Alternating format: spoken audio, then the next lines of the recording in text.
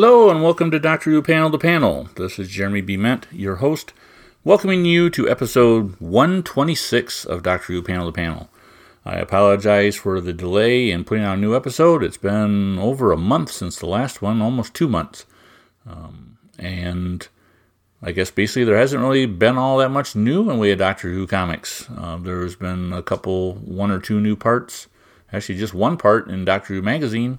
And outside of that, it's been rather quiet. So I've kind of taken it easy and been on vacation for a week. And now it's time to get back in the swing of things. And I thought, Missy #1 is coming out this coming Wednesday. Now is a really good time to put out a new episode. So, thank you for downloading this episode of Panel to Panel. I apologize for taking a little break, but we're getting back in the swing of things now.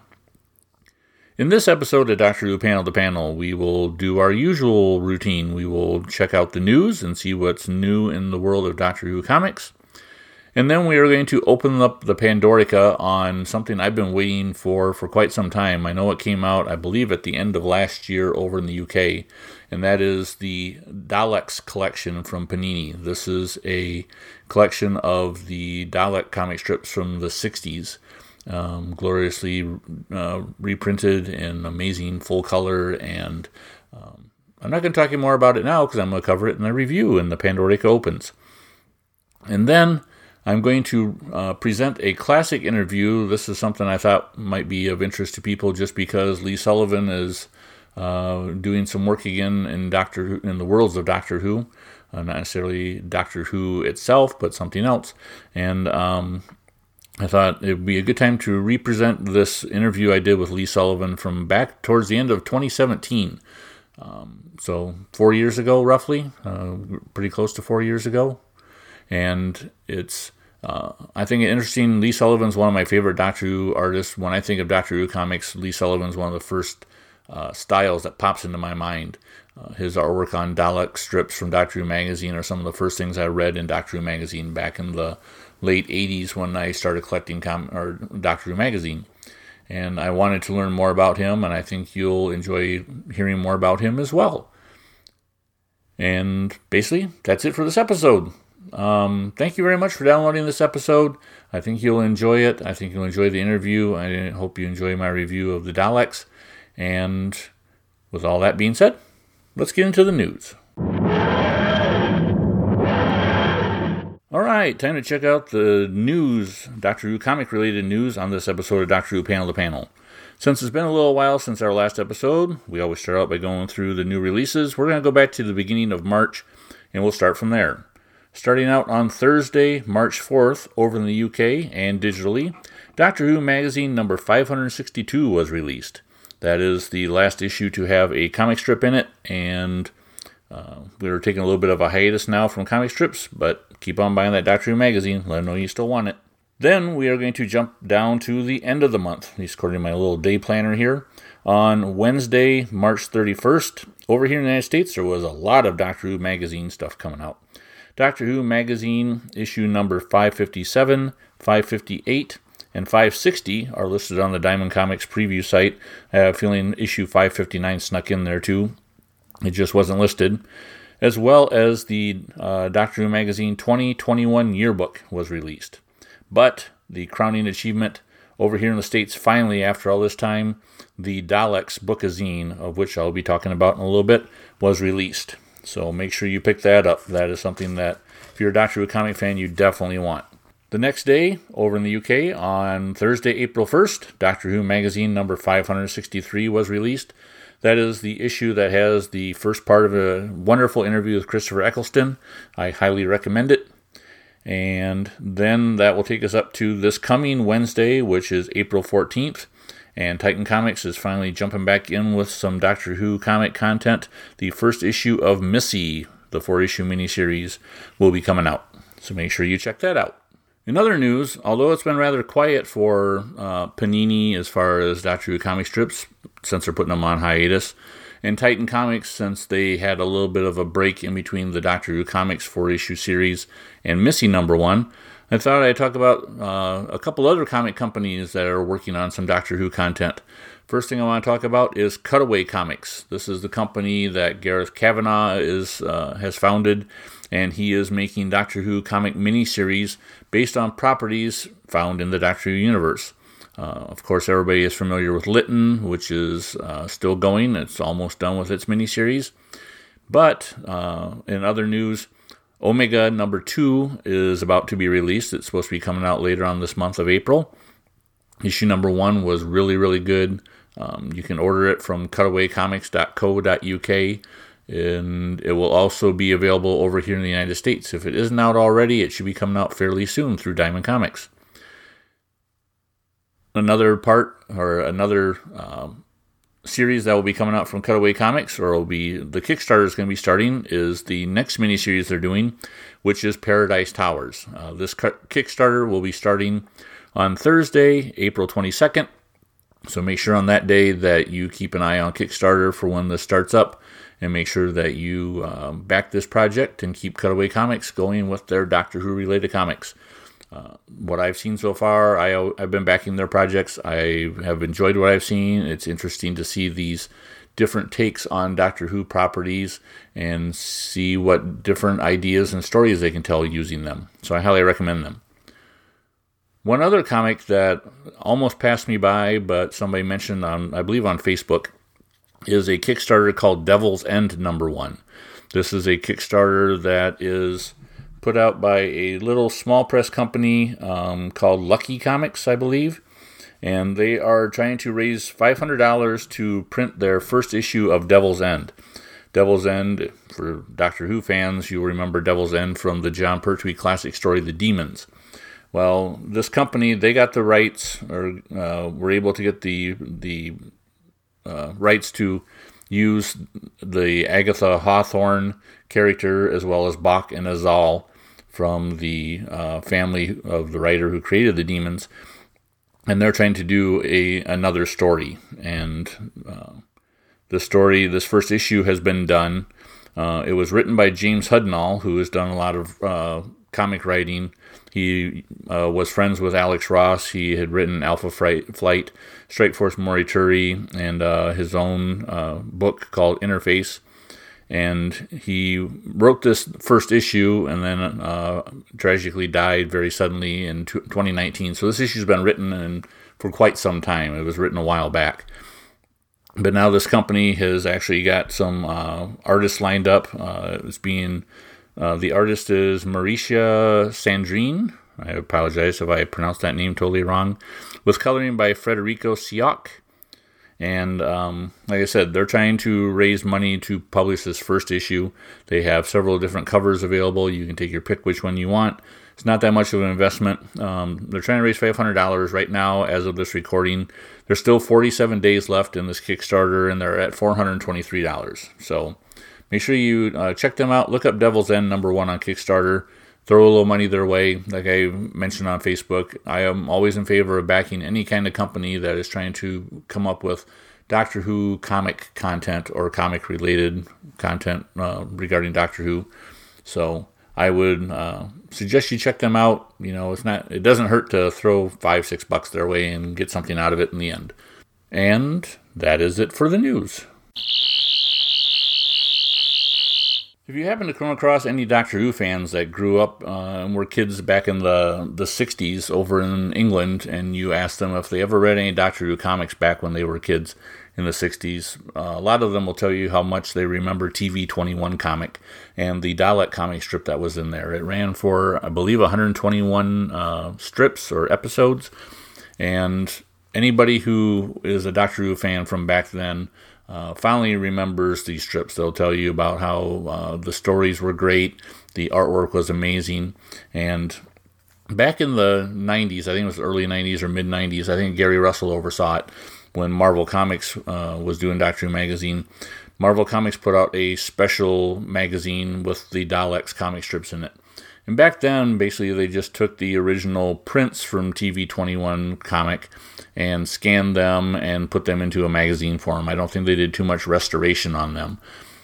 However, current editor of Doctor Who magazine, Marcus Hearn, is one of those people who grew up with the Dalek comic strips, and I believe this was his pet project. He put out the call trying to find people who had the original artwork for as many of these Dalek strips as he could find. They professionally scanned them, they've restored them, and what came out over in the UK late last year and finally made it over here to the United States just a few weeks ago is this Dalek Bookazine that was put out by Panini. It has a wonderful cover by Mike Collins. Like I said, it's not like a trade paperback or a graphic novel. It has more of a magazine type cover, although the magazine cover is really heavy stock. But inside you will find an intro from Marcus Hearn. It will tell you a bit about the history of these comic strips in the span of 8 to 10 pages, actually about 6 to 8 pages. And then what you get are single-page Dalek comic strips that tell various different stories. I've done a couple reviews on the first couple stories that are in this book, but I have yet to cover the rest of them. In fact, that's something that I will be covering in upcoming episodes of Panel to Panel. But I wanted to do a review or an overview of this bookazine just because I want to make sure that if you are a Doctor Who comic fan, you do not pass this book up. I know sometimes if you've read old 1960s Doctor Who comic strips, or even ones pre-Doctor Who magazine, they can be kind of a chore to go through, and they kind of talk down to the reader because they were geared towards kids. The Daleks bookazine is one you definitely don't want to pass up because that's not really the case. Granted, the stories are not as complex as you would want to read for an adult. However, these stories are really good. They do have a charm to them. And best of all, the artwork is just amazing. Like I said, they've taken the time to go through and restore the artwork for these. The majority of the art that's in this book is reprinted directly from the original artwork, and it's vibrant, it's colorful. To me, it's like reading a collection of Sunday comic strips for those of us over here in the United States that grew up reading the comic strips in the newspaper. Each page is like a full-page Sunday spread. Like I said, vibrant colors, panel layouts are really interesting, and every page is a chapter in a story. I guess I can't go on more about how wonderful this is. I'm partway through reading all these stories, and you get introduced to new aliens, new things that the Daleks are trying to conquer. And it's just a joy to read. It's something that you can read a story arc and you get done reading it and you feel happy. It's a pleasure to the eyes. It's a pleasure to the pleasure center of your brain, thinking about how wonderful these stories are. And it's definitely something, like I said, if you're a Doctor Who comic collector, you want it on your bookshelf next to your Panini graphic novel collections. It's something you don't want to miss out on. Don't pass it up. Get it while you can still get it. I'm not sure if your comic book shop can get it still from Diamond if they don't have it right now. However, all the Barnes & Nobles I've been to several of them just in my area, they all have it on their newsstand. It'll probably be around for a little while, but you don't want to miss out on it, so go grab it right now.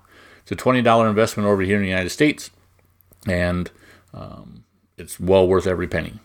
So make sure you go pick up the Daleks Bookazine from Panini. Exterminate! Well, I was reading through the Daleks Bookazine. It made me think about Daleks in Doctor Who comics. And one of the first people that I think of when I think of Daleks in Doctor Who comics or Doctor Who magazine is artist Lee Sullivan. Lee Sullivan, I think, is the premier Dalek artist when it comes to Daleks in comics. And about 4 years ago, I had the chance to chat with Lee about his career, how he got started, how he got involved in Doctor Who as a fan and also as an artist, and much more. That interview was back quite some time. I think it was episode number 14 or 17, somewhere in there, of Doctor Who Panel to Panel. And that episode is not available on iTunes anymore. That's long gone off my feed. So I thought, just as a treat for those of you who may not have listened to Doctor Who Panel to Panel back then, here is a rebroadcast of this classic interview with Dalek artist Lee Sullivan. I hope you enjoy it. I find it fascinating that Doctor Who has taken off, particularly now, so much elsewhere, because it's always seemed to me to be a very quintessentially British stroke English kind of scenario, Doctor Who, and it's a small world that Doctor Who lives in, even though it's a vast universe. Yeah. It's a lot of it is centred in obviously in England and the British Isles, and it very rarely gets. It may go to far-flung planets, but very rarely gets beyond the shores. And it's just amazing that it's taken off in all these other countries. Yeah. I'm fascinated. The latest Doctor Who tour, I think, there was a scene, I think, in Brazil, in Rio, and it's just astonishing fan adulation of the programme. It's to a long-term Doctor Who fan. I mean, I can remember nobody liking Doctor Who at my school except me, really. Oh, really? And that is such a change. It's a massive change in the way it's been taken up. Yeah, it's even over here, there's a big Doctor Who convention going on in Chicago this weekend. And yes, I noticed I wasn't invited. Well, they need to remedy that. I used to go to that convention all the time. Now I work in retail, so Thanksgiving weekend is the biggest shopping weekend of the year for us over here. But you sound like you're busy most of the time. Oh yeah, and I remember going to Doctor Who conventions when there was 500 people at that convention, and now there's 3,000 people. Amazing. Well, that's it. Well, I think the first conventions, I was a fan from. Well, I mean, I've always been a fan of the show because I can remember the first year of the show. So it's that's my perspective. I'm the same age as Peter Capaldi. Oh, really? So we're exact contemporaries, I think. And I went to a couple of conventions in, I think, 80, the early 1980s. And that would be around the time that Peter Davison was the Doctor. Okay. And I remember there was maybe 400 or 500 people at those events, the Panopticons. Sure. And again, that's kind of history, things have changed. All men. That was the other interesting thing. No ladies there. I think I saw about half a dozen ladies. Oh, really? At both conventions, I think. And two of those were Janet Fielding and Sarah Sutton. Another one was Verity Lambert. Another one was Heather Hartnell. I think there were maybe two wives who'd been dragged along. Pretty amazing how times have changed, isn't it? Yeah, it's so different now. So different. Anyway, I like the contrast. It's a totally different world. So you've been watching Doctor Who pretty well since the beginning. Then have you always followed it along through the years? Yes. Well, I took a bit of a break. I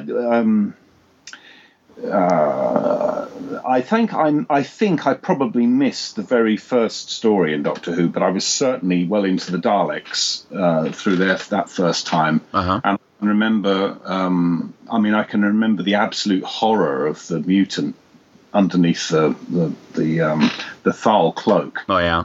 Like it was yesterday, because those kind of things, I think those kind of mysterious and slightly opaque scenes really trouble small minds, Yeah. And that stuck with me for ages. And I can remember, then cutting to, I suppose, a couple of years later when the Daleks, were invading Earth and all that stuff. It's all in my memory, and I can remember things which don't exist anymore. So I'm terribly lucky in that respect. I can remember poor old Sarah Kingdom being destroyed by the Time Destructor. And I can remember seeing it happen, and it was astonishingly horrible. Oh, I bet. Because I suppose because they didn't even use makeup towards the end. I don't know if they aged her, the actress, at some point, but they replaced her with an older lady. And it was, I can actually remember cringing inside at the absolute horror of being aged to death. Of course, I'm now experiencing it myself, but on a much slower process. Yes, aren't we all? About how old were you then when you saw that? you must have been fairly young then, and About 7, I should think. you say kind of traumatizing for a little kid.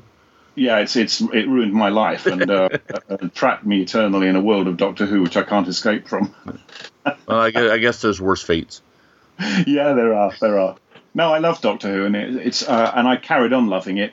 I think I dipped out of it for a while bizarrely during Tom Baker's time. Although because by then I was a student and I was, or at least at a further education college, and I think its own student humour, which is probably Douglas Adams era, maybe, I guess, thinking about it, kind of put me off slightly.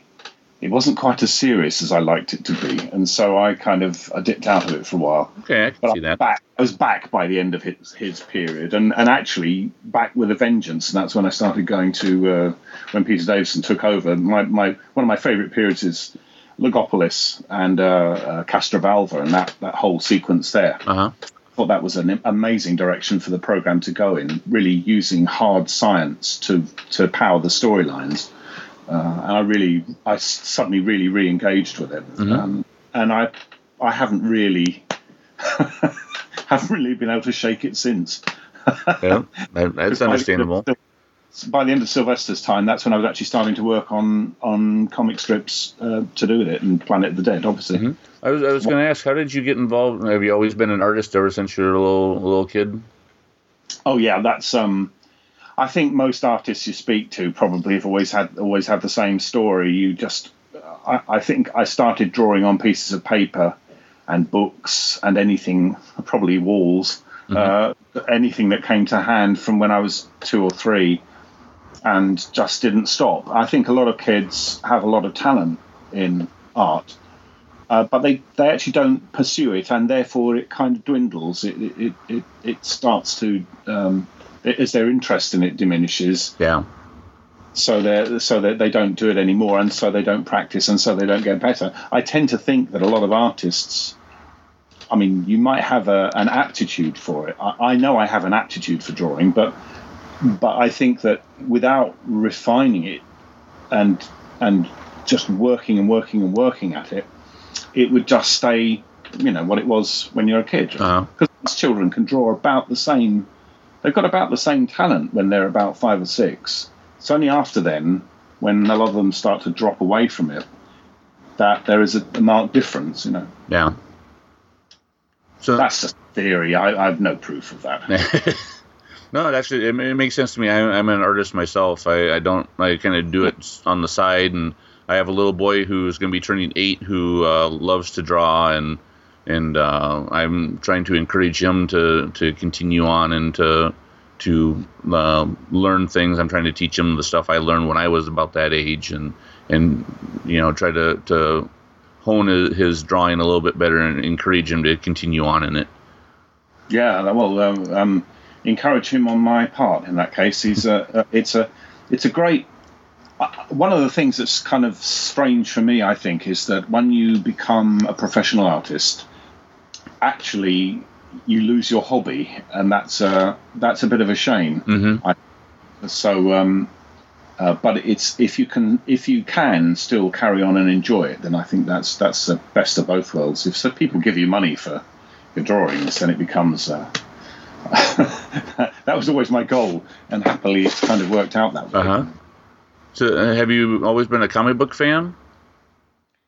Well, actually, I'm not really a comic book fan these days. I was a huge comic book fan through my, I suppose, right from reading TV Comic, which is where Doctor Who first had his comic strip incarnation over here. So that would be about 64, 65, I guess. Sure. And at the same time, pretty much at the same time, I started reading something called The Eagle, which was Dan Dare, Britain's pilot of the future, set very firmly in the sort of future 1950s. I was reading that on a weekly basis. And then very quickly, because all these things tumble through at the same time, just before Thunderbirds came along, the Jerry Anderson series, I started reading TV21. And again, that had a Doctor Who related strip in it, which was the Daleks. What became known as the Dalek Chronicles. And that was... so all that kind of comic stuff was really... I must have been getting 3 or 4 comics a week. My parents were incredibly generous. They're not terribly well off, but being an only child, I think I probably moaned and groaned so much about everything that I wanted. They gave in, but they gave in with good things. They wouldn't. They never let me read a comic called The Beano, which was I desperately wanted to read. Oh, really? They thought that was a little lowbrow. So I wasn't allowed to read that. The Eagle was fine, and TV21 was a superb quality production. But it was also, the comic books for me were a way of continuing what I was watching on TV, because almost everything I was reading TV comic, not the Eagle, but the other comics I was reading at the time, but they were all to do with basically licensed products. So I was watching TV and I was getting extra stuff on the TV through the comics. Sure. So that you had comic strips of Doctor Who, and particularly the Daleks. I really loved that. That was an amazing series of artworks, and a way of and the first time you got a kind of backup story, a background story to characters that were already on the TV. Merchandising was almost nil back then, so you had you didn't even have colour photographs anywhere of Doctor Who and things like that. I remember exactly the first time I saw a colour photograph of Doctor Who was on a sticker that was given away free with TV Comic, and it was the one of Hartnell standing outside the TARDIS with an oil lamp or candle in his hand. Oh wow! And to see it in colour was, I mean, the TARDIS was blue. Yeah, but that was revolutionary. And he was pink, which was astonishing, mind blowing, Sorry, I tend to digress a great deal. Oh, no problem. That's what an interview like this is all about. Well, they could go on forever in that case. So I was a fan of those. I then got into Marvel comics and so on a little later on. We got I don't know if they were actually the comics that were on sale in America. I suspect not. But I started there were reprints of Iron Man and Fantastic Four and the X-Men and Thor and all those kind of things. And also Batman. I was a big Batman fan when the TV series was on. And all that kind of stuff. So it's strange, isn't it? Because I got the Batman TV series has now got its own comic, which is I mean, it's wonderful. I love the way these things go around in circles. Yeah, isn't it amazing? At the time, the comics that you could buy here of Batman were either the probably just out of date American color ones, which were lovely, but you've got digest versions, small paperbacks of the old Bob Kane stuff. Oh, really? And so that version of Batman seemed extremely weird to me, whereas the 60s TV show seemed completely straight and normal to me, and it was just regarded, I can remember kids just regarded it as action adventure. It wasn't funny at all. Oh, really? Now I've just got myself the Blu-ray of the Batman TV series, and it's the most wonderful show for adults. Yeah, I still need to pick that up. Yeah, that's just great. Yeah, at the time, it was straightforward adventure. Oh, most definitely. Adam West wasn't quite as muscly as he should have been from the comic. Oh, it was still good fun and good entertainment. Absolutely. So was it your reading the TV21 and comics like that got you interested in drawing comic book art? Well, I think really yes is the answer to that. But I think that in a way I didn't consider that there was any other kind of art. Oh yeah.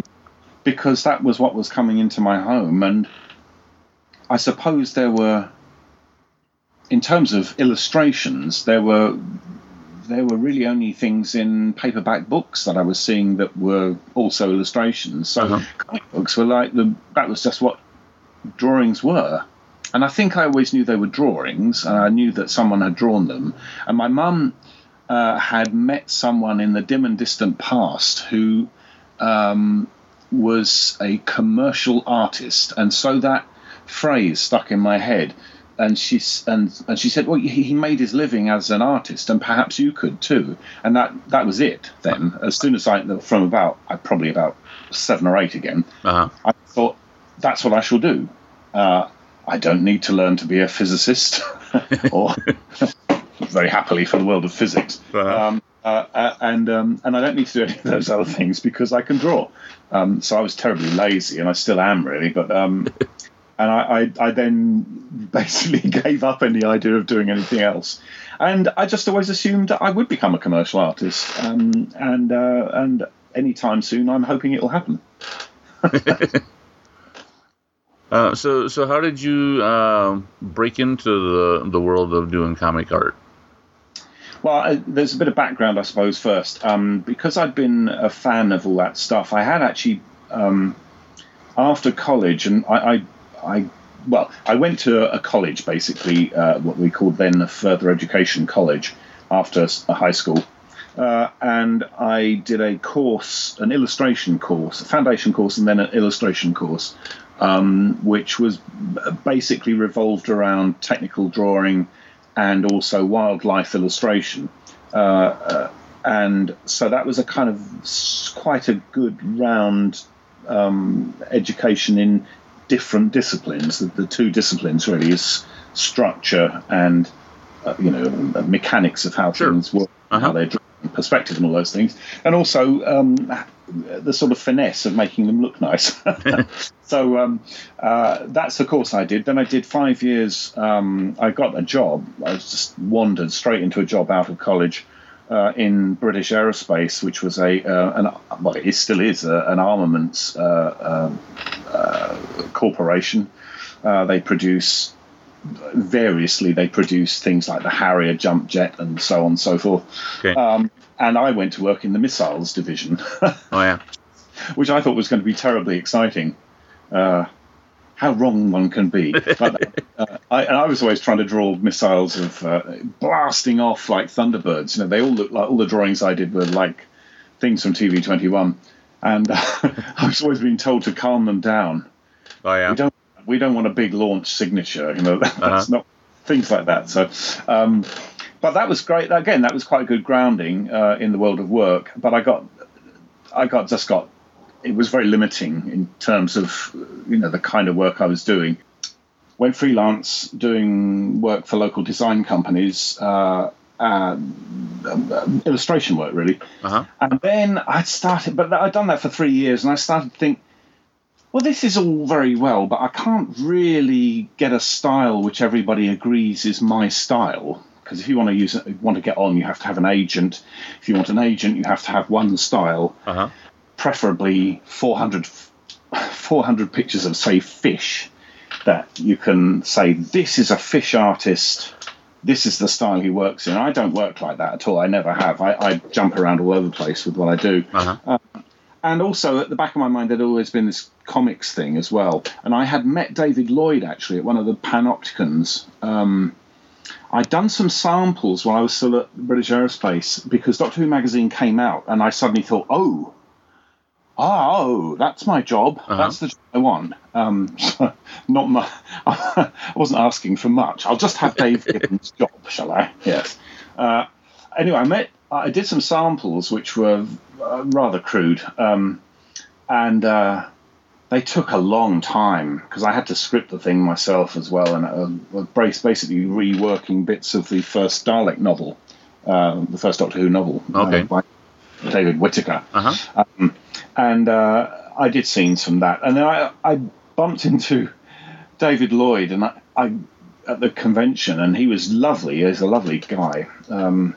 And he'd drawn backup strips in Doctor Who magazine, and he'd done Star Tigers, although I'd missed those, but he'd also done a backup strip, I think, with Sontarans and Cybermen and stuff like that. So I knew his work very well, and I said to him, "So, David, how much do they? I'm a freelance illustrator. I'd like to know how much can you expect to earn?" And he told me what the page rate was, which I can't really remember now, but it was something like £25 a page, and I just kind of froze, and I can't possibly earn a living doing that, and I don't see how anyone else can either.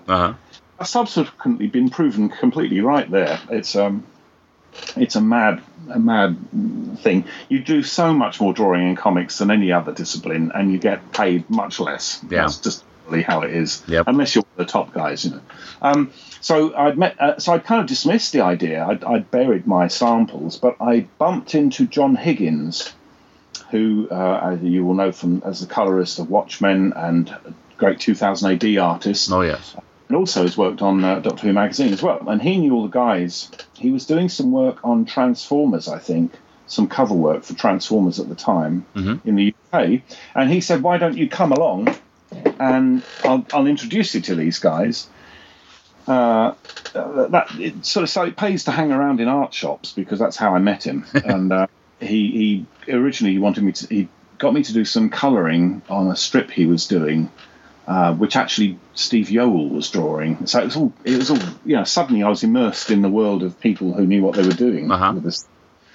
I went in to see the lovely guys at Marvel UK, and Ian Rimmer was the first guy I met, along with Simon Furman, who were in charge of. Ian was editing Transformers at the time. Simon went on to edit and was writing, and still writes Transformers. And Ian gave me a crack at doing some colour covers for the Transformers magazine, which I did. And then I started to think, well, this is good, but I'd quite like to have a go at one of the strips. And eventually I convinced Simon Furman that I should. I convinced him in the time-honoured fashion of artists through the world of saying, "I'll do it for free." I'll do it for free if you reject it, and if you like it, give me a script, and if you like it, I will. Then you can pay me. And that's the way it worked. And I did my first strip for Transformers, and then I did another carrying on doing the covers, and then I did a strip that was for an annual. Then I did a strip for the weekly comic, and in that very first one. So I just basically I fell into comics. It sounds very rushed, but that's just how rushed it was. I kind of hung around for about a year doing covers, and I thought, I can do comics, and I got them to give me a script actually in the first place, and I just couldn't do anything with it. I realised I didn't understand storytelling, even though I'd been immersed in comics all that time. I couldn't really quite do that thing of going from one scene to the next and juxtaposing images and so on. Yeah. So anyway, when I finally got Simon to give me a go, it kind of worked. And that second strip I did featured Richard Branson, who your keen listeners will know is the head of Virgin, it's a worldwide phenomenon in his own right. And it was supposed to be that in the script, the Transformers, these guys had been dumped in a river, and they were being hauled out. As part of the Keep Britain Tidy campaign, which was something from the 60s, but which came back, tried to come back in a very half-hearted fashion in the 1980s. And Branson was one of the key figures in it. Attached to it. So he, as a joke, a Branson-like figure is standing on the quayside watching this lot happen. And as a joke, I drew the rough as exactly Richard Branson. I did a likeness of him. And Simon, and I think probably at exactly the same time, Richard Starkings, who plays a big role in my career, were looking at that, and they said, "Oh, that would be kind of neat. Maybe we can ask Richard if we can use his likeness." They approached Branson, and he's a publicity-shy young guy. Of course. So he immediately said yes. His office said yes, at least. So we used his likeness in the Transformers comic. That got picked up, incidentally, by things like the New Musical Express and all kinds of Melody Maker magazine over here, as being another kind of stick to beat Richard Branson with. And And but it also got me suddenly. I came to the attention really of Richard Starkings was in charge of the. He was editor of the Boys comics. I think that was precisely what he was doing at Marvel UK. Uh-huh. So he had an overview of all the comics, including Doctor Who, and he said we would go and meet every month or so. There was a pub called the Valiant Trooper, which we would variously go to at monthly intervals and stagger out of, having pledged undying love to each other, and occasionally you might get some work as well. But I got to know Richard a bit, and he knew that I was a Doctor Who fan, and I knew he was a Doctor Who fan. There was no missing that. We were drawn to each other like drug addicts, and he just immediately saw the potential for me to do a Doctor Who because I'd done the likeness, and he wanted to have a varying set of artists rotating on the comic strip for Doctor Who magazine, which he was in charge of. And John Ridgway was either in the process of leaving it at that point, or that was kind of in the air. And so he gave me a strip to draw, which was the Seven Doctors, the one that you read, Planet of the Dead. So I kind of got thrown right in at the deep end because that was the first strip I drew which had predominantly human beings in it, or humanoids. And also they all had to be likenesses. So you had, I think, 5 or 6 companions in the first one. Yep. And then the likenesses of the Seven Doctors in the second part. So I didn't feel too much pressure. I was suddenly, you see, and it was as quick as that. I'd basically done, I think, 2 strips maybe before I actually engaged on doing that strip. And so you're looking at very early work from me there. I knew in the back of my head, there's Dave Gibbons, there's David Lloyd, there's all the people that are drawn on TV comic, and all the people that had worked on all the things that I've looked at, Ron Turner, and all those people were kind of buzzing around in my head thinking, well, and Ridgway obviously had done a fantastic job on the 6th Doctor and into the 7th. And I just thought, well, at least I haven't got much to follow. And I'm just starting. But of course, the arrogance of youth and ignorance, really, of what I was really trying to do, got me through it, really. And it worked very well, and that was fantastic. So we and I think actually that was not the first story I was lined up to do. Richard wanted me to do a Doctor Who story, but the first one I was lined up to do was one I think that Dougie Braithwaite ended up drawing. I think that was was about Ireland, and it was in the same kind of in the same season of stories in the comic.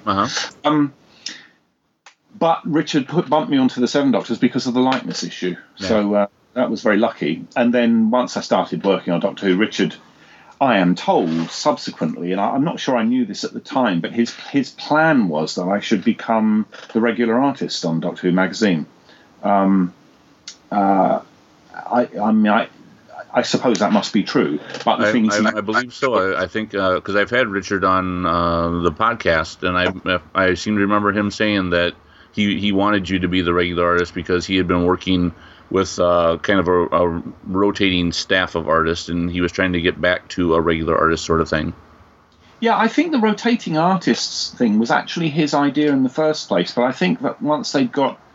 I think in a way what happened was when he saw someone he thought could do something, along the lines that he'd been thinking of, and that seems to have been me, then I would become the regular artist. But Richard left Marvel UK really before that could happen, and then it didn't happen, and for various reasons which we'll drift into later, I suppose. But the next thing that we did was because of course it only took about 2 minutes for us to realise that I would quite like to draw Daleks, and it had always been I don't have many ambitions, but one of my ambitions was to draw Daleks and to draw them as they were on the screen. Rather than, all the things that have been there before, the Canning's work in TV21, in TV Comic, and Dave's work in Doctor Who magazine. Everybody who'd done Daleks up to that time had done kind of versions of the Daleks, and I am a very prosaic individual. I wanted to see the Daleks with those particular angles that they've got, and the details right. And so Richard, I think, knew that I was game for it. So we launched into a Dalek story, which I think Richard actually did the plot for. He did the lettering for it, certainly. He was pseudonymed Zed at the time as a letterer, being the last word in lettering, you see. So he kind of pushed me into the Dalek story, and we went on a romp with Absalom Dark. Now, Absalom Dark was a character that I had completely missed, because there was a time I bought Doctor Who weekly, then monthly, but there was a moment when I dropped it for a while, because it went through terrible times in its early days. I think that they had no money, and I kind of got fed up with seeing the same article, every 4 or 5 issues. Sure. So I dropped, and I missed the whole Absalom Dark story. Oh yeah. There was a backup strip in, it was a backup strip in Who magazine. And so Richard said, "Yeah, and we're going to bring back Absalom Dark," and I went, "Great." With a kind of cheesy grin on my face. Which is extremely ironic as things have turned out. But he convinced me this was a good idea. And so I had to they sent me photocopies of all the stuff I'd missed, and all of David Lloyd's work on Star Tigers. And I think it was, David Lloyd. Yeah, he did that. That's right. I remember those. And so I had to kind of look at those very quickly and work out what all the characters look like. And I was doing this thing, and really not realizing that it was already an iconic comic book character as far as the Doctor Who magazine or monthly audience were concerned at the time. So, again, ignorance is bliss. And it's become, rather marvellously, that strip, Nemesis of the Daleks. A panel from that, which I drew of Absalom Dark, was used by the BBC, by the jolly chaps in the Doctor Who office, and it appears in the Time Heist episode of the current or the just finished Peter Capaldi season of Doctor Who. Oh yes, most definitely. Flashes up for a second, and so 25 years ago, I drew a panel which has suddenly become part of the show's history, and wow, who saw it coming? I know all of us Doctor Who comic fans. A year ago, the people that listened to the Big Finish audios were all excited about how Paul McGann mentioned the Eighth Doctor audio companions, just to, and made them canon. And yes, right. Having the same thing happen for us comic fans, seeing Absalom Dack on the screen was awesome. Yeah, well, it was very. I was flabbergasted because I had absolutely no idea. I hadn't even seen any of the spoilers. There were episodes released, and I hadn't really been following the message feeds saying that there was a rumor that Dark might feature, and I missed that completely. And so I also, my hobby these days is I play saxophone in a Roxy Music tribute band, and so I was out gigging the night that episode was on. I got back in the very early hours of the morning to a whole load of stuff happening on Facebook saying Absalom Dark is in next week's episode. I thought, what? And then, well, this will sound like David Tennant, won't it? And then your drawing is in it, and I was going, what? What? And I had to, I was dog tired, but I I then had to wade through the whole episode to get to the next week box, and saw it pop up, and I just was astonished. It's just wonderful to have. I know it's, in a sense, it's a microsecond, and in the scheme of things, not exactly terribly important. But on the other hand, for me, it was just an amazing bookending, because it's virtually the start of my comics and Doctor Who career. and suddenly it just pops up actually in the show. And that's the first time I think that's ever happened. So I was terribly pleased. Put it mildly. I can retire happy now. There you go. I'm looking at your website, and I think it's rather interesting that, as your career has gone on from Doctor Who into other things, you're talking about how when you were reading comics as a kid, how you always enjoyed the licensed products. And I think it's kind of interesting how the vast majority of the comic illustrations that you've done over the years have all been, for the most part, licensed properties. Yes. It's an interesting topic, really, because when I began and I was working on Doctor Who, well, for a start, Transformers, as the New Musical Express, the legendary music paper over here, described it with the Richard Branson incident. They described it as crap British comic Transformers. So, that's how it was regarded at the time by people who are not Transformers fans. So that was one crappy license I was working on. Then Doctor Who comes along, and that's a licensed product. And then, even then, I went on to RoboCop and, I suppose Tech World as well probably counts, and then Thunderbirds and so on. And each time, I know that the guys who are really into comics and into real comics, they all looked very much down their noses at licensed stuff at the time. But I think it's become more accepted now that licensed products are part of the comics universe. And in a way, even stuff, Batman is just as much a licensed product these days as anything else. And I'd love to work on that, but I never will. But it's another licensed product I wouldn't mind getting my teeth into. Yeah. And all those things have become their own franchises. They aren't just comics anymore. They're bigger than comics. And it's kind of worked the other way around, really, for those things. Yeah, I totally agree. And even if you look at the comic companies nowadays, comic companies like IDW and Dynamite Entertainment, they've kind of almost built their companies off of licensed properties. Yeah. Titan too, I guess, in this country. You're catching up with that.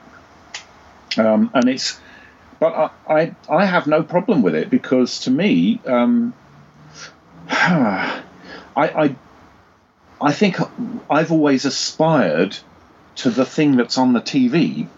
Now, that may be because of my, being an only child and being glued to the television for far too long, I suppose, when I was a kid. But I just wanted to work on things that were on the TV, because those were the real things to me. Back in the day, I think things like the Avengers and Iron Man, they were wonderful things. I really enjoyed them, but I never really held them in any greater regard than I did for the TV series that I was interested in. So it's never worried me too much. I think it probably hasn't helped my career in some respects in the early days, because once you get known for doing one thing, people tend to pigeonhole you, and you're stuck in that box probably forever. But that doesn't worry me either, because I've had although my career didn't take off in terms of doing mainstream comics, it probably wasn't meant to. And because of the type of individual I am and the kind of stuff that I produce, I did have a crack at 2 or 3 things, but really I think I was probably better in assimilating a licensed or a franchised kind of product and synthesizing that into comic strip form. I think that was kind of where my strength lay, looking back on it. But you don't know that at the time. You blunder into things from what you go from one thing to the next. And you've no idea that's actually what's happening. To return to Richard Starkings, he's had a hand in almost every phase of my career, including fairly recently. He's a great championer of things he likes, as anyone who follows his Facebook page will find out. But he pushed me into he pushed me into Doctor Who, and that was great. That changed my life. And then he because he did leave, as I say, I didn't get the regular Doctor Who gig in a sense because he left before that could happen. But he did, when he went to America, what he did was he went to America and he passed my Doctor Who work in front of Greg Wright's face. And Greg was looking for someone to work on RoboCop, and that was how I got it, basically. Okay. And then I think Richard would say he's responsible for everything I've ever done. That is probably true. And then Thunderbirds later on, I was kind of knocking around doing very little in comics work, and he was talking to an editor who wanted someone who could work on Thunderbirds and suggested me because he knew I liked Thunderbirds, and it happened. There you go. Good old Richard. Checks in the post. Well, life is a bunch of happy accidents. Yeah, it is. Yes, it is. It is. It's totally out of your control, I think. People quite often ask, how do I get into comics? And I just say, I have no idea. And I have no idea. I have no idea how to stay in comics. There is no... I actually don't really do very much in the word in comic strip. Plainly, I don't do comic strips regularly anymore.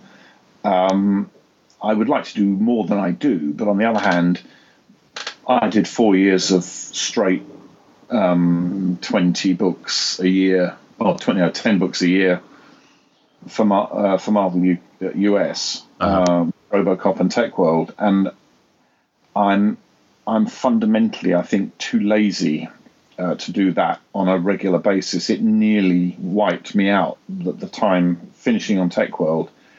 Although I wanted to continue with American comics, really, I think I would have worked myself into an early grave because it's very, very demanding. And I would much rather work on smaller runs of things, and that's generally what I've done ever since.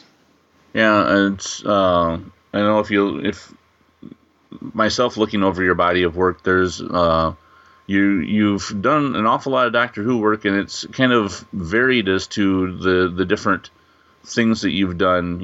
Everything from doing the Doctor Who magazine strip to doing the Battles in Time magazine, the comic or strip in there.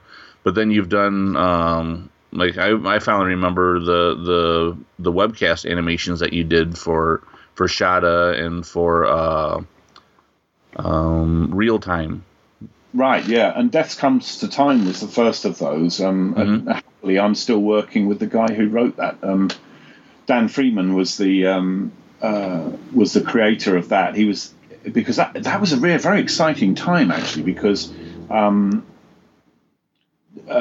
All round, it was great doing the webcast because it freed you from the constraints in comics where you have to draw the background in each panel, or try and work out a way whereby you don't draw the background in each panel.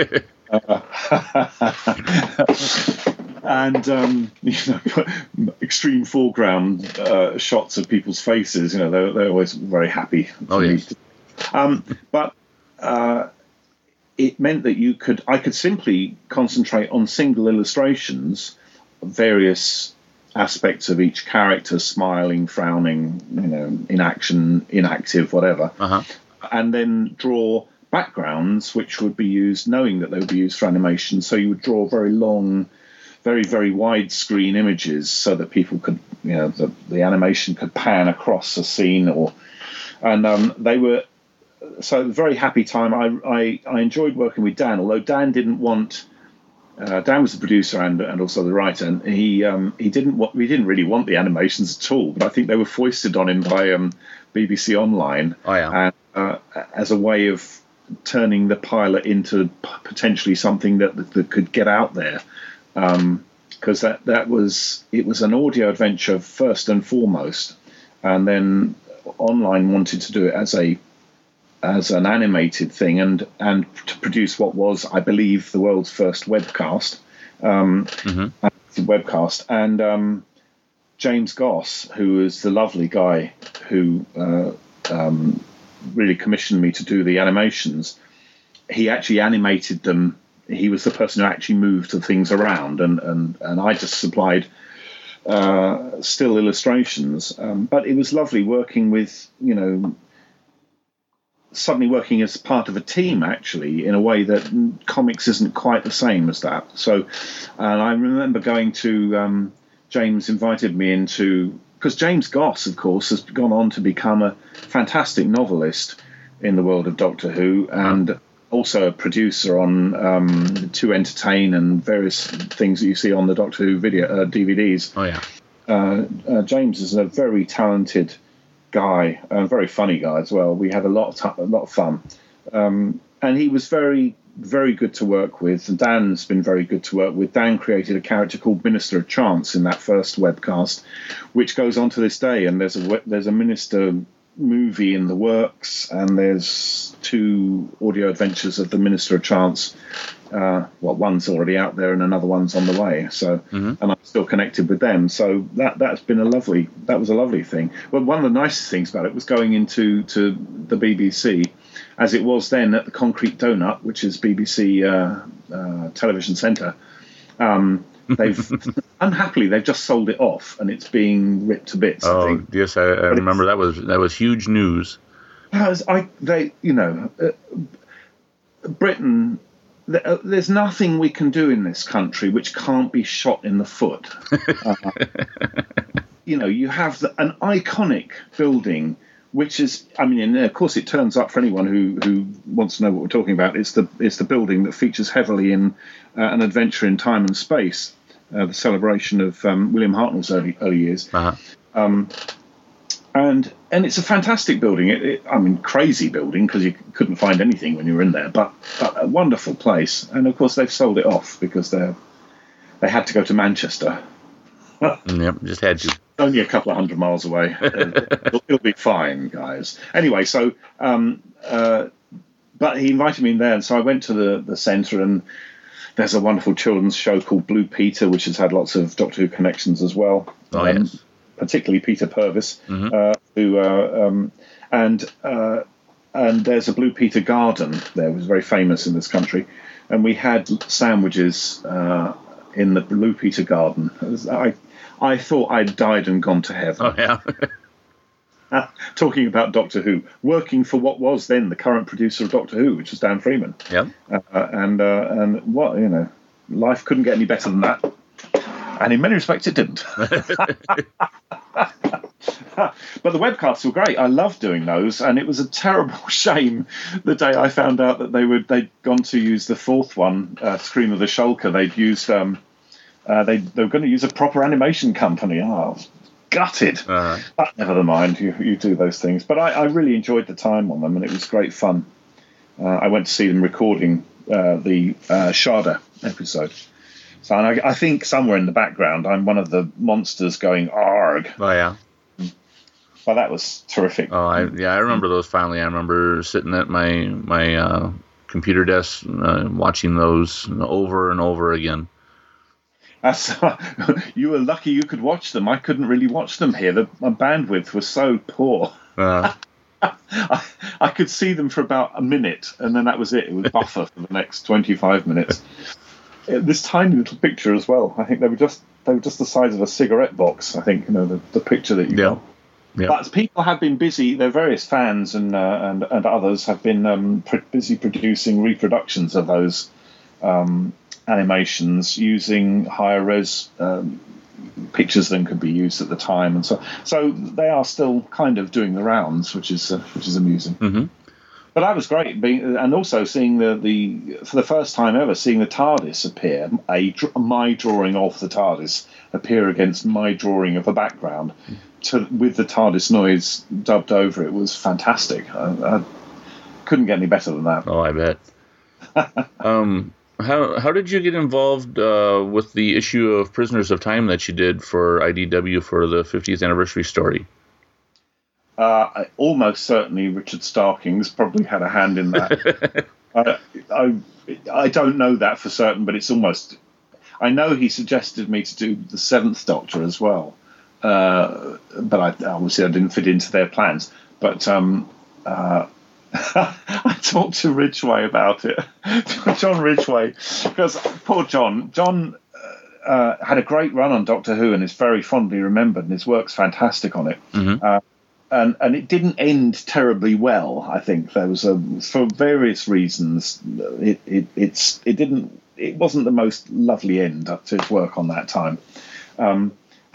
But of course these things always rankle for years afterwards. And I remember I was in the somehow or another I was talking to him on Facebook, and he said, "You're not doing the Sixth Doctor, are you?" I said, "No, don't worry, John.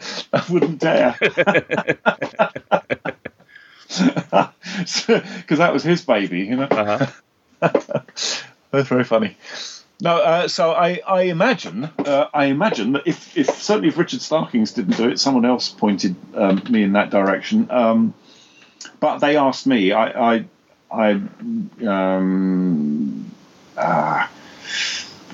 just emailed me and said, would I be interested in doing the Second Doctor? And the reason they gave was they wanted someone who was someone who'd actually, they wanted to try and get people who had drawn them previously, so that you would bring a certain look or a legitimacy to the project in the choice of each artist. Sure.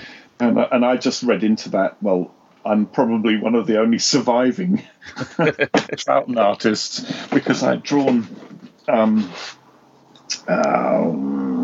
something. Well, I'd drawn. I can't remember the name of the strip at the moment, but I'd drawn a Second Doctor strip for DWM, and that counted me as a Troughton artist. Because all the others are definitely gone. Land of the Blind, that's what it was, and it was exactly the same lineup in exactly the same clothes. Actually, right. I didn't stray far from that. So Zoe and Jamie and the Second Doctor. Uh-huh. But it was great to work on that, because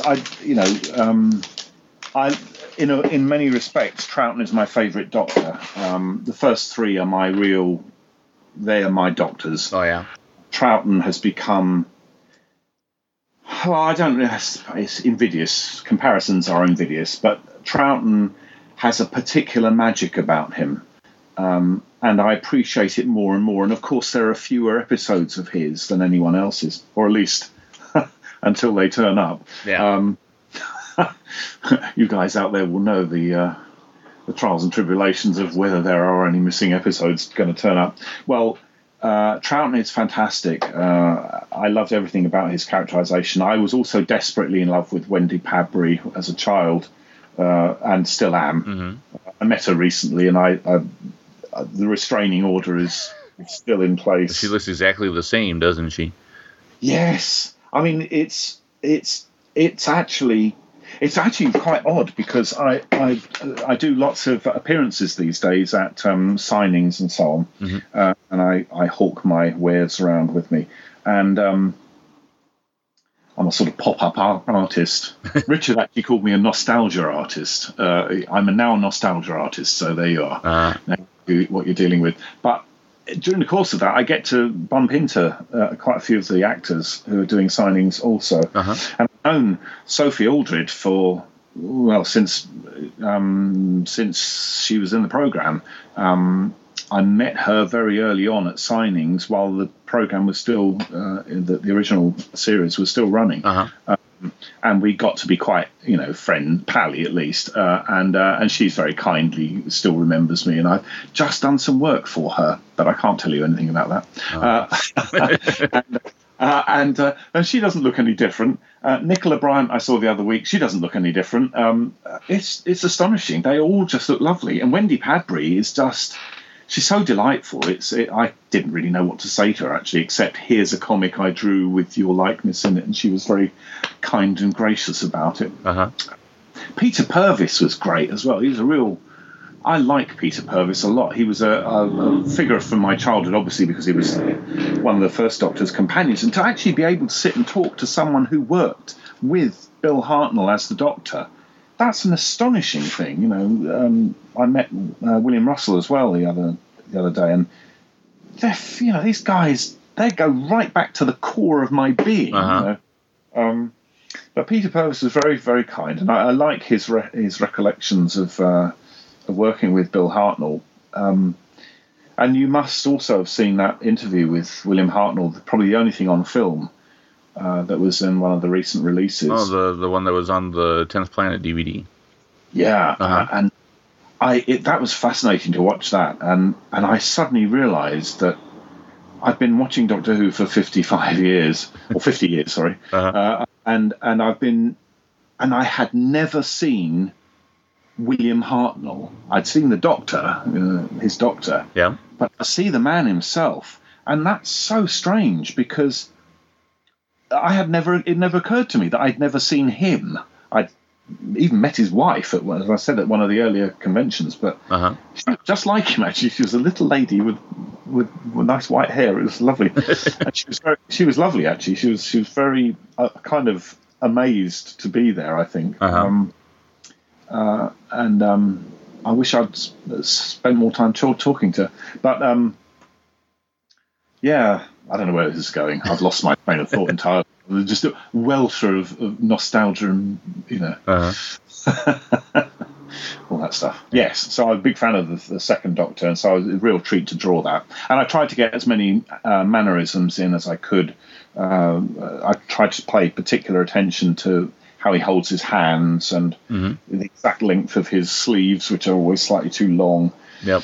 And his general demeanour. And I amazingly, but I don't know why really, except through the Minister of Chance audio adventures. I went to an awards ceremony for BBC audio dramas, and I met Michael Troughton uh-huh.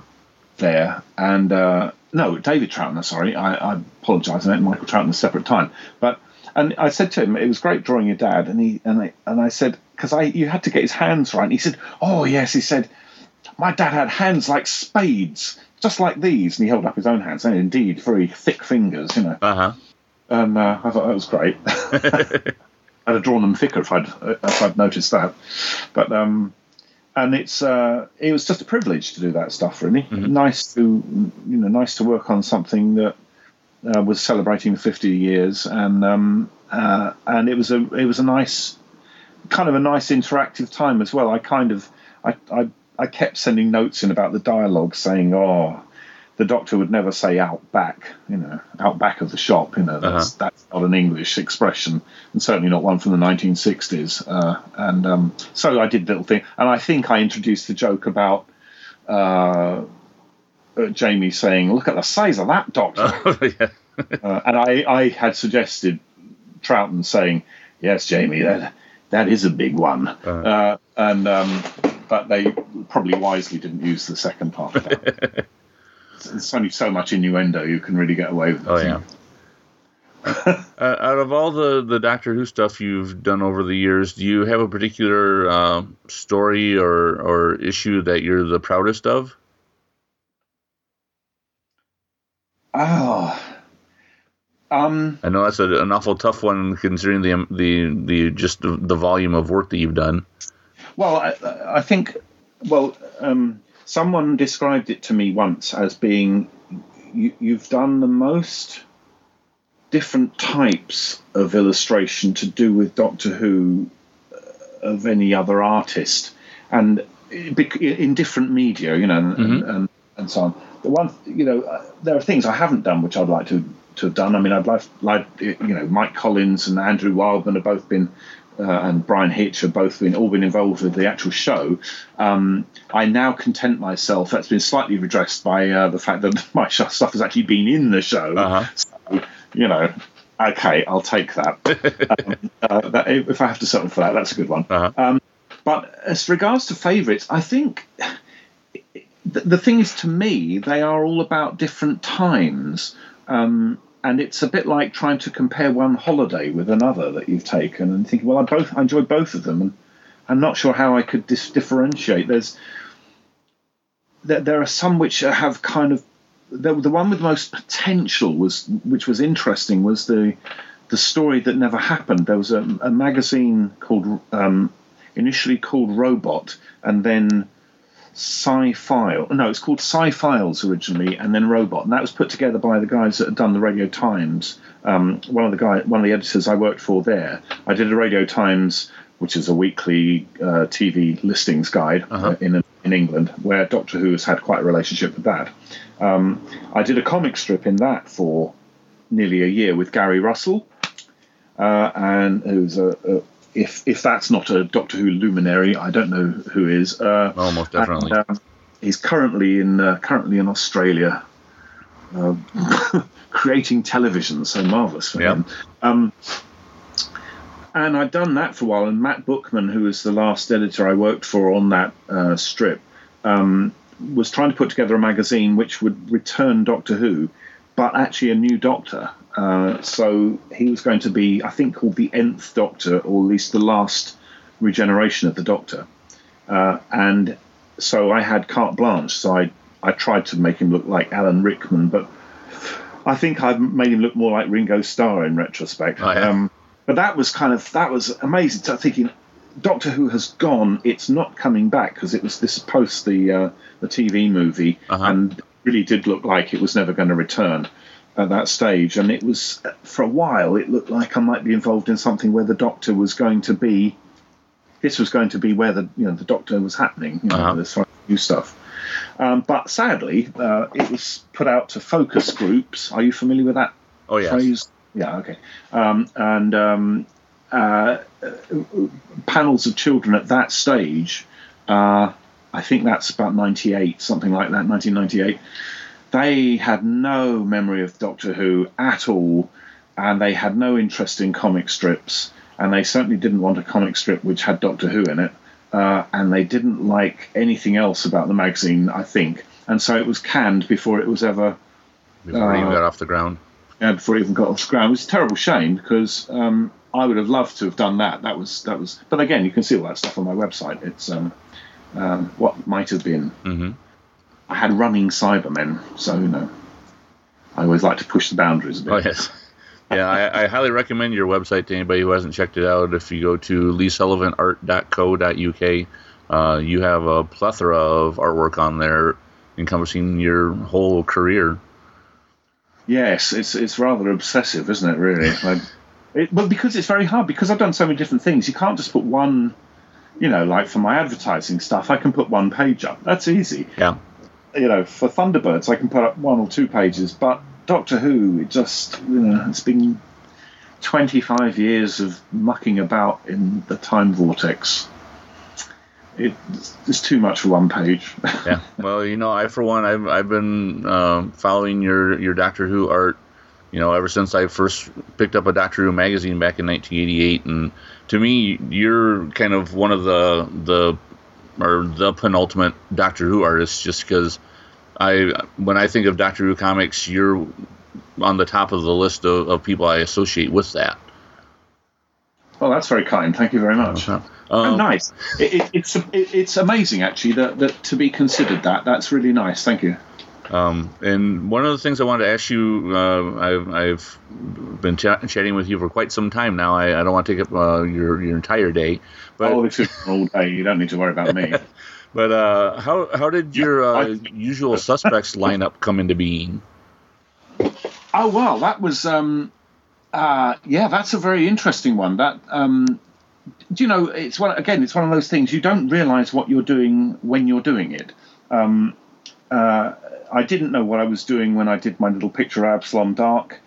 I didn't really know what I was doing when I did my first Doctor Who strip. You don't know the significance, because it's obviously significant to you at the time. It's what you're doing, and you're very excited about it. But things just have a life of their own sometimes. And The Usual Suspects began life as an illustration in Doctor Who magazine. I'm not entirely sure when it was, but at least 15 years ago, I should think. It was the Seven Doctors, basically, and they were posed in the same poses as the film poster for the movie The Usual Suspects, which is in turn based on a line from Casablanca. It's a terribly torturous thing, this. But so there's a film called Casablanca in the 1940s, and that has a line, "Round up the usual suspects." And so a movie is made in the 1990s, I think, with various great actors in it, and that has a film poster which has all of them lined up in a mugshot in against a height chart. That was the idea, and so I honestly, because I haven't read it for a while. I can't remember what the magazine article is about. It's on my website, but you can see it's about the doctors are the usual suspects, so they're being rounded up, and there they are. And so I put as many of them in the poses that I think the original 5 characters had, and added a few extras. And that was for the magazine. They dropped in the background, I think, with the height chart. I don't think I drew that. And then that was it. And then a couple of years later, there's a collector of my work who bought it from me, and then he sent it back to me saying, "Would you like to add, Paul McGann?" So I added Paul McGann. He sent the artwork back to me, and I stripped it out, which is a horrifying process to describe and to witness, where you cut through 2 pieces of artwork at the same time to separate the foreground from the background and drop it into a new background. And I did that repeatedly, because then he decided he wanted Rowan Atkinson and the Scream of the Shulker doctors and Peter Cushing. They were all tacked on to this original illustration, which started to grow into a much wider piece of artwork. Oh yeah. And that was great. And that was all just happening, privately. And then a few years ago, the Cartoon Museum in London. Now, let me get this in the right order. Yeah, the Cartoon Museum wanted to use. They liked that image. They'd seen that on the internet somewhere, and maybe I suggested it to them when they were talking to me about showing some of my work there. They had an exhibition of Doctor Who comic strips throughout the ages, and they wanted that image, but they also wanted the Peter Cushing tacked on, but they didn't want the other stuff. So I thought, okay, well, I've taken scans of this last piece of artwork, and I'll look and see if that's usable. But because of all the cutting and pasting, by the time it was blown up to...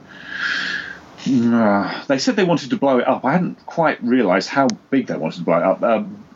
I thought, well, the cut lines will be there, and I'll have to do so much work to it in Photoshop. And then I had subsequent doctors, because there was still Matt Smith had come along in the meantime, and he needed adding too. So I redrew the thing over a weekend. But to my horror, realised that whereas I'd drawn the first 7 doctors originally at probably around 8 or 9 inches tall, the only piece of artboard I had was something like 16 inches wide, and that meant that the height of each character was now reduced to something like 10 centimeters, so about 4 inches. Something. Yeah, that'd be really small. And so, of course, the faces were tiny, and my eyesight in the intervening 15 years had become commensurately worse. So I was working like a maniac trying to get this drawing done over the weekend. It was the only time there was to do it. I couldn't go out and buy anything bigger, and I hadn't the brain to think I could stick 2 bits of paper together and draw them bigger. Actually, that's only just occurred to me. Isn't that tragic? I could have done that. As it was all being done electronically, I could have... So, there you are, you see. I've been doing this for so long and I still don't know what I'm doing. Anyway, so I did that. So they wanted Peter Cushing and all the existent doctors, and I did that.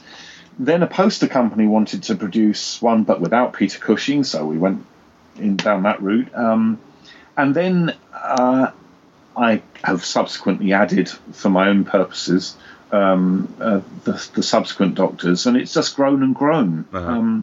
And in a way, it's become my signature piece now, which I can assure you, at the time I was drawing it, it was the furthest thing from my mind, and I had no idea it would ever go on to become. It's all over the place, you know? Yeah, it's kind of taken on a life of its own, hasn't it? Yeah, yes, it definitely has. It regenerates now constantly, and I find myself willy-nilly attached to it. You know?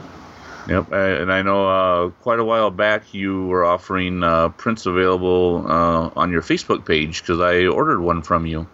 Oh, did it? Oh, yeah, one of the really nice, the printed on the nice, almost plastic-like paper. Yes, that was a very fine batch of paper. I sadly can't use that anymore because it became prohibitively expensive. Now they're produced on luxury, heavy matte paper, but they still look fairly good. But of course, that would be a subsequent that's a previous version, isn't it? That would be the one with Cushing. Yep. Yeah. Yeah. It's so I did a comic strip to Cushing's Doctor as well. So I've pretty much covered them. I think you've drawn pretty much all the Doctors in one way, shape, or form. Yeah, the only one that doesn't really count is Chris Eccleston, but I did him an illustration of him for the BBC website, actually. That was the week prior to the Doctor Dances. I did an illustration for the website content. Mm-hmm. Still probably knocking around on the BBC's website somewhere. Oh, probably. So that kind of counts. And I'm also possibly going to be doing a Ninth Doctor cover for Titan. Because there will be a shop variant for the, because apparently now, in the good old days, comics had one cover, and now they have to have 25 apparently. So, which is fine because that's the work I'm doing at the moment, and I've just done 3 for Who Shop in London, and prior to that, a Peter Capaldi one. This one is a triptych, which I'm gradually putting up on Facebook at the moment.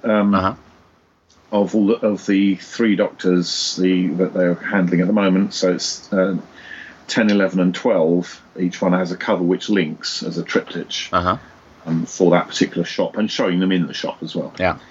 But I think, it may or may not happen. But I'm sort of up for doing a Ninth Doctor cover, so I will be legitimately have done them all then. Yeah. For comic form at least. Like I said, to me, you're one of the penultimate, or one of the great Doctor Who artists of my time reading Doctor Who, and I am honored to have you on Doctor Who Panel to Panel, and thank you very much for spending time with me, going over your career, and sounds like you're definitely keeping busy. Well, it's been a pleasure doing it, and thank you very much for all that. And it's a treat. This thing carries on being fun, and I shall carry on as long as I can, trying to hang on to its coattails. Well, I think as long as Doctor Who's around, I don't think you have anything to worry about. We'll see. But yeah, I kind of get that feeling now. Thanks very much, Jeremy. Oh, no problem. Thank you. Lovely. Have a great day. Oh, thanks. And you're also not just Doctor Who, but as far as Daleks go, you are the ultimate Dalek artist. Well, I guess, that was never my intention, and in my mind, it's not really true. But I know for a lot of people that I've done more Daleks probably or at least I've done Daleks which have been noticed. I suppose that's what's happened. Mm-hmm. I'm completely happy to do that. And coincidentally, in the next week, I shall be beginning 5 pages of Dalek artwork, comic strip artwork, I think in full colour, to continue a story that was begun in Doctor Who magazine some time ago by Ron Turner. Okay. And I'm going to be concluding that story for the magazine Vorp Vorp. Oh, I love that magazine. Which is to call it a fanzine is well, I mean, things are just so much more professionally done these days, and it's a luxury magazine, and I think the next issue, in theory, will have 5 pages of my artwork concluding that the Dalek Chronicles, and that's lovely for me because again, that's where I came in. I started reading the Daleks. Probably was the first strip to do with Doctor Who that I saw. Particularly from the annuals, actually, which were very, very important over here for kids. The first 2 Dalek annuals in particular were just glorious, and they still are glorious pieces of work. It's a shame, I guess most of the Americans listening to this will not really be familiar with them, but they are marvellous. They're one of the things that I'm still hoping that somebody will get the rights. Well, they have the rights, but I'm hoping that somebody will reprint those at some point. Yeah. Well, here's a thing. You in that case will be familiar with the first Dalek book cover and the second Dalek World cover, and my pal Mick Hall lives about 2 miles away from me. He's been variously a collector of Doctor Who memorabilia and artwork, and he actually owns those pieces of artwork. Oh, really? And he has quite a few of the TV21 stuff as well. And I've had in my hands that first Dalek illustration, which we think is by Richard Jennings, and it's they are just. It was like holding the Mona Lisa for me. I bet. And nearly as valuable. Wow. So it's lovely. It's been a joy to work in Doctor Who because you get to meet people who are like-minded, and occasionally you get to meet other people who are as serious about what they do as the stuff that you do. And Mick's got an amazing collection of stuff. He has one of the original movie Daleks in his garage. Wow. For example. A good man to know. Well, I know I've been doing this podcast for just about a year now, and for me, reading Doctor Who comics since 1988 when I read Planet of the Dead, it's been a treat to talk to people like you, and I've had Gary Russell. I've known Gary for years. I've had him on the podcast and talking to Richard Starkings and everything, and hearing the kind of the backstories to a lot of this has been a real treat for me. Well, good. I think it's an interesting area, isn't it? Because it's not directly the program, but it ties in a lot with the program, and it has also informed whole generations of fans alongside the program. And I think it's a very legitimate area to explore, and it's lovely to have been a part of it. Well, I don't want to take up any more of your day. I know my day's just starting, but you're halfway through your day. But thank you very much for agreeing to be interviewed for the show. It's been nice to talk to you, Jeremy. I hope you enjoyed listening to that extended interview with Lee Sullivan. I know it's a lot to take in, but Lee Sullivan is somebody who I think has a very long and varied career, and someone who I just enjoy listening to. I hope you learned a lot about the man behind the art, the man that I consider one of the best Dalek artists out there, and somebody who I thank him very much for being on Doctor Who Panel to Panel. I hope you enjoyed this episode, and until next time, make sure you check out previous episodes of Doctor Who Panel to Panel. Go to archive.org and do a search for Doctor Who Panel to Panel or Jeremy Bement, and you can find plenty of them there. So until next time, where we will take a look at Missy number 1, this is Jeremy Bement saying bye.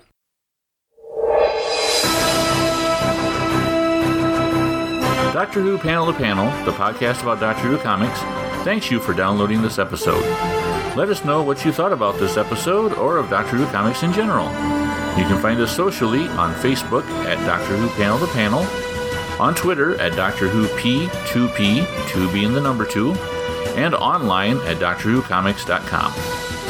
Download previous episodes via your favorite podcast service and find the complete catalog of episodes featuring amazing interviews with creators past and present at archive.org. just search for Doctor Who Panel to Panel.